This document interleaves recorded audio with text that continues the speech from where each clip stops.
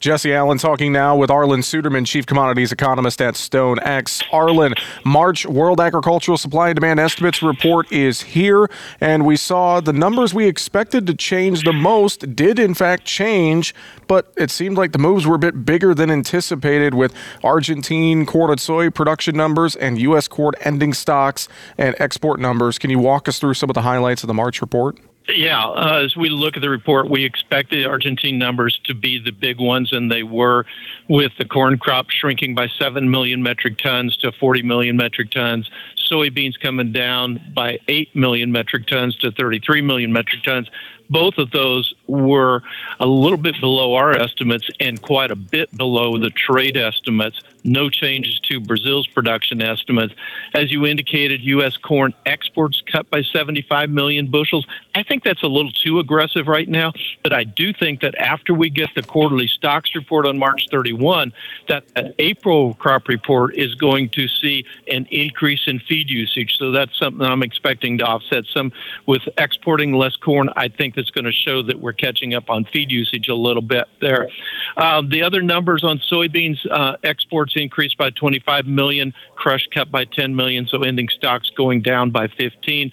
Overall, this report, in putting in the context of a market that's mainly trading headlines off of Wall Street with the focus on the Federal Reserve this week, when you look at the response to the market, the headline-driven algos gave you initial response, and then within a matter of minutes, we were back to basically trading where we were before the report came out, meaning that even though the Argentine numbers came out below expectations, everything was pretty much what the market expected, and the whisper numbers, so to speak, and we're back to trading those Wall Street headlines again with a strong dollar at 3-month highs.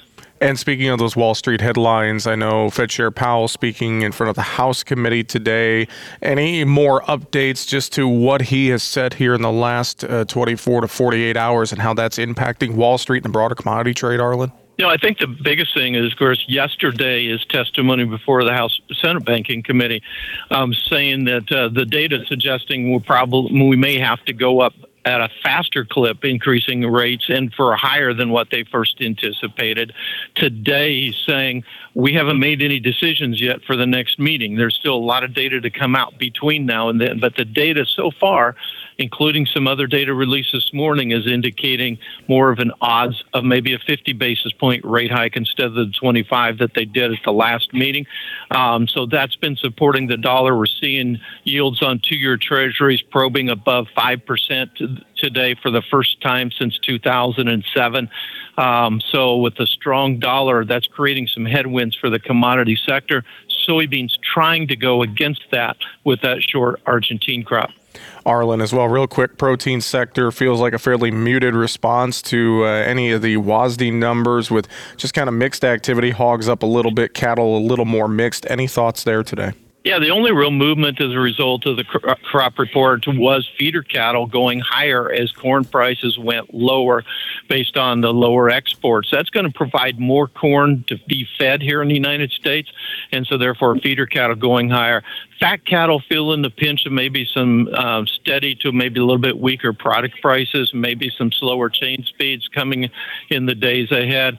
And lean hogs right now consolidating upwards today after recent weakness. And that's comments and market analysis with Arlan Suderman, Chief Commodities Economist at StoneX. Coming up this afternoon on Market Talk, we'll dive into the trade with Mike Zuzolo, Global Commodity Analytics, as we broadcast at the 2023 Commodity Classic in Orlando, Florida.